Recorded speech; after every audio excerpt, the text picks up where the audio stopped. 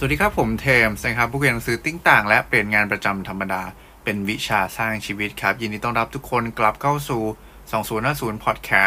Podcast ที่จะช่วยคุณ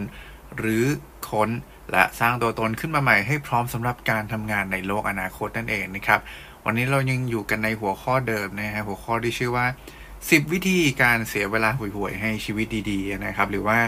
เป็นวิธีเสียเวลาชีวิตที่คุณอาจจะไม่รู้ตัวนะว่าคุณกำลังเสียเวลากับเรื่องที่บางทีมันไม่จำเป็นกับชีวิตนะครับแล้วก็เวลาเหล่านี้มันคือเวลาที่มีค่าซึ่งจะทำให้เราสามารถเอาไปสร้างอะไรที่มัน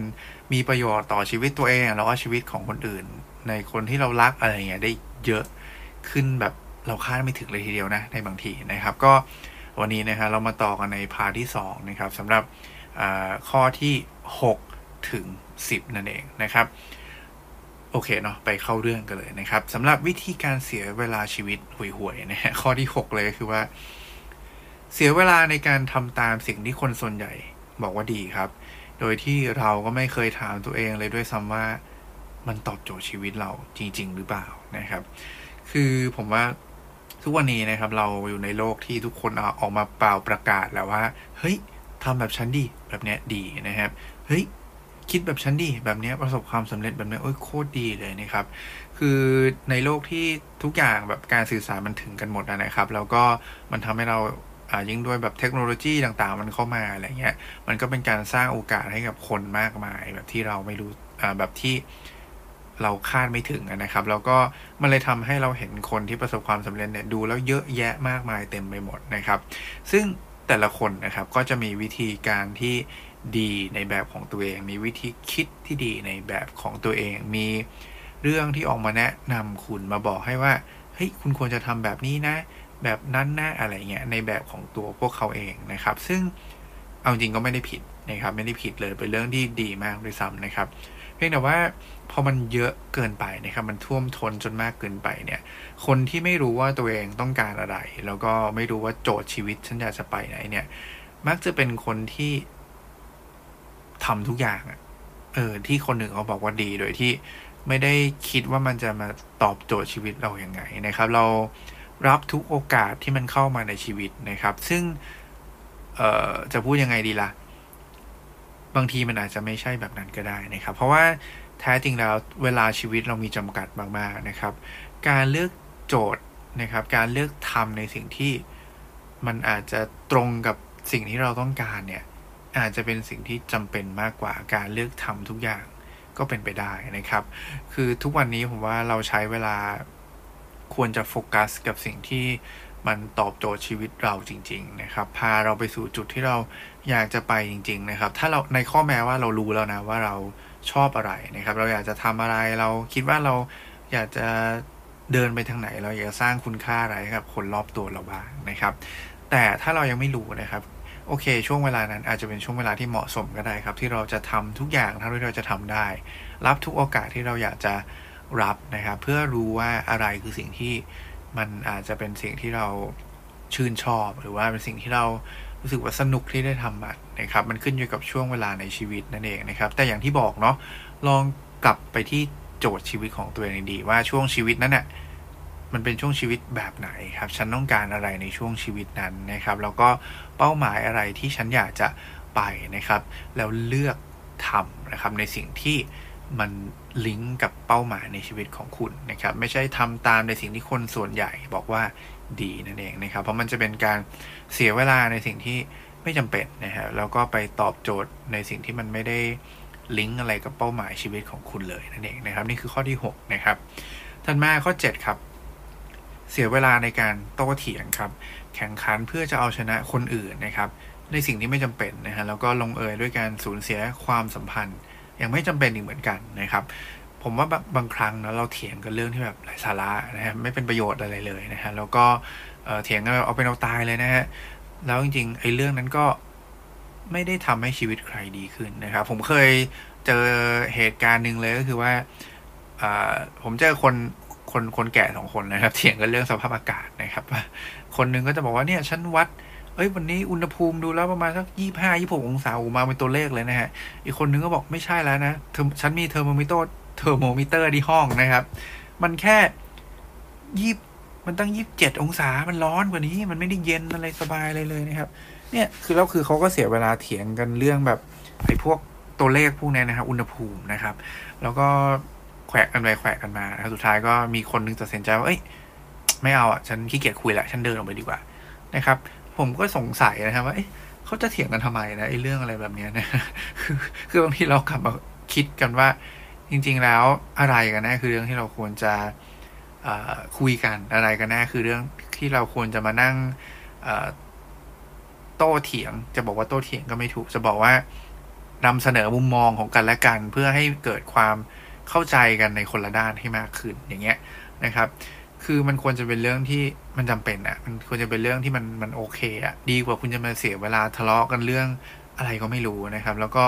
ทะเลาะกันแล้วเนี่ยมันไม่ได้มีความจำเป็นกับชีวิตไม่ได้ทำให้ชีวิตใครดีขึ้นนะครับแถม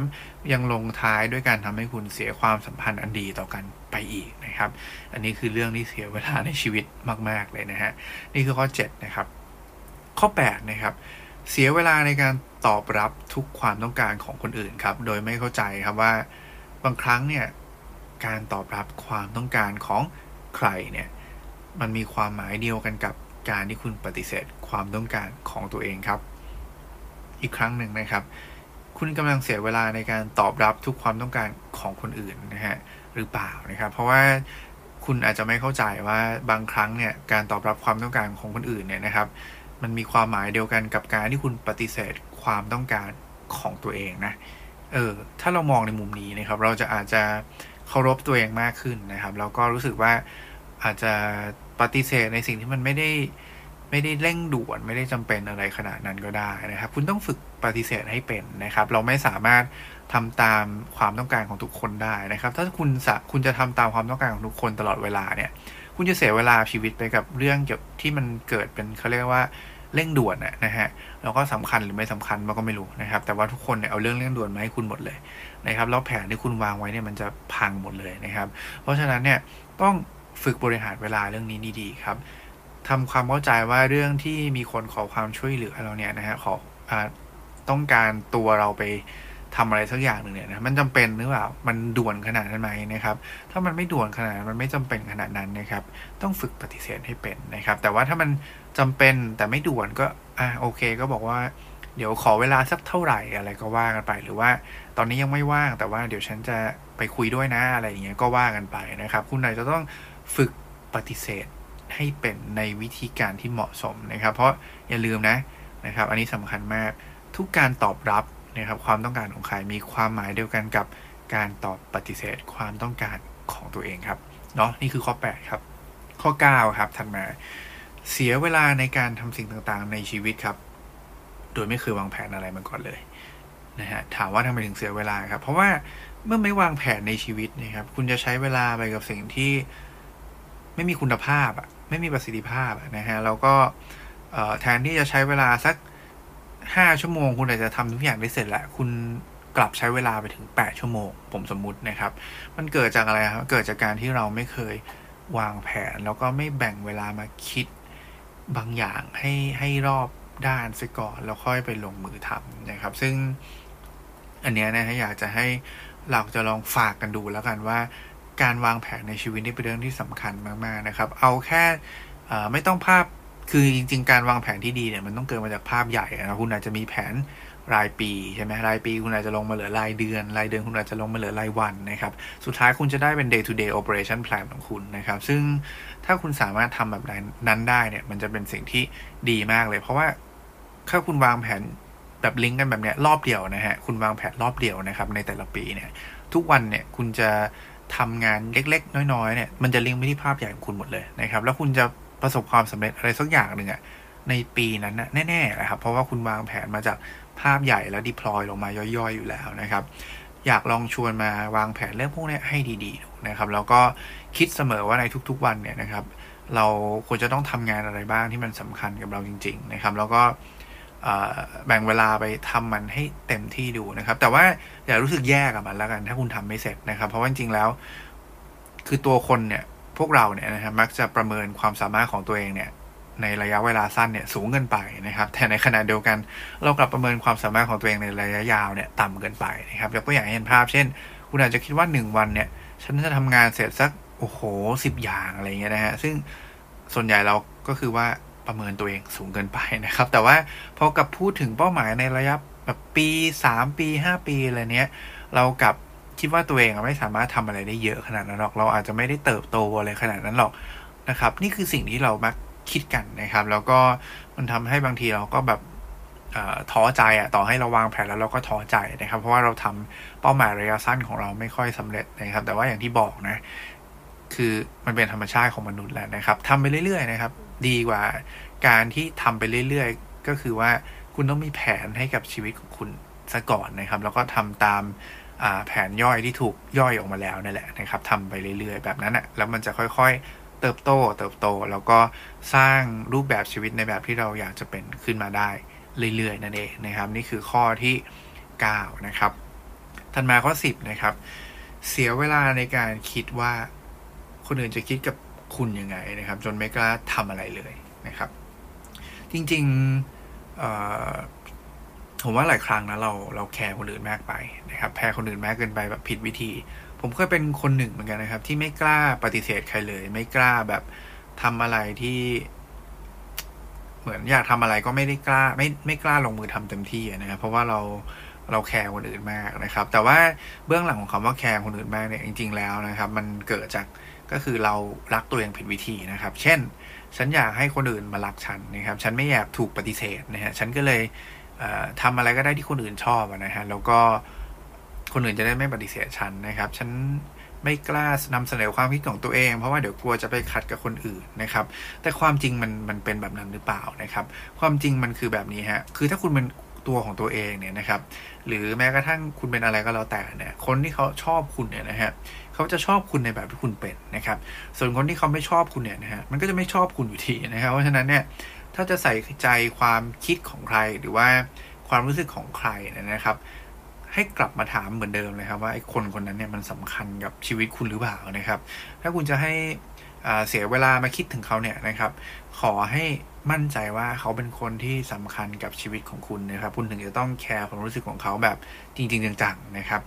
อย่าเสียเวลาไปแคร์ความรู้สึกคนอื่นมากเกินไปโดยที่ไม่จำเป็นจนบางทีคุณอาจจะไม่กล้าทำอะไรเลยนะครับอย่ารักตัวเองผิดวิธีนะครับ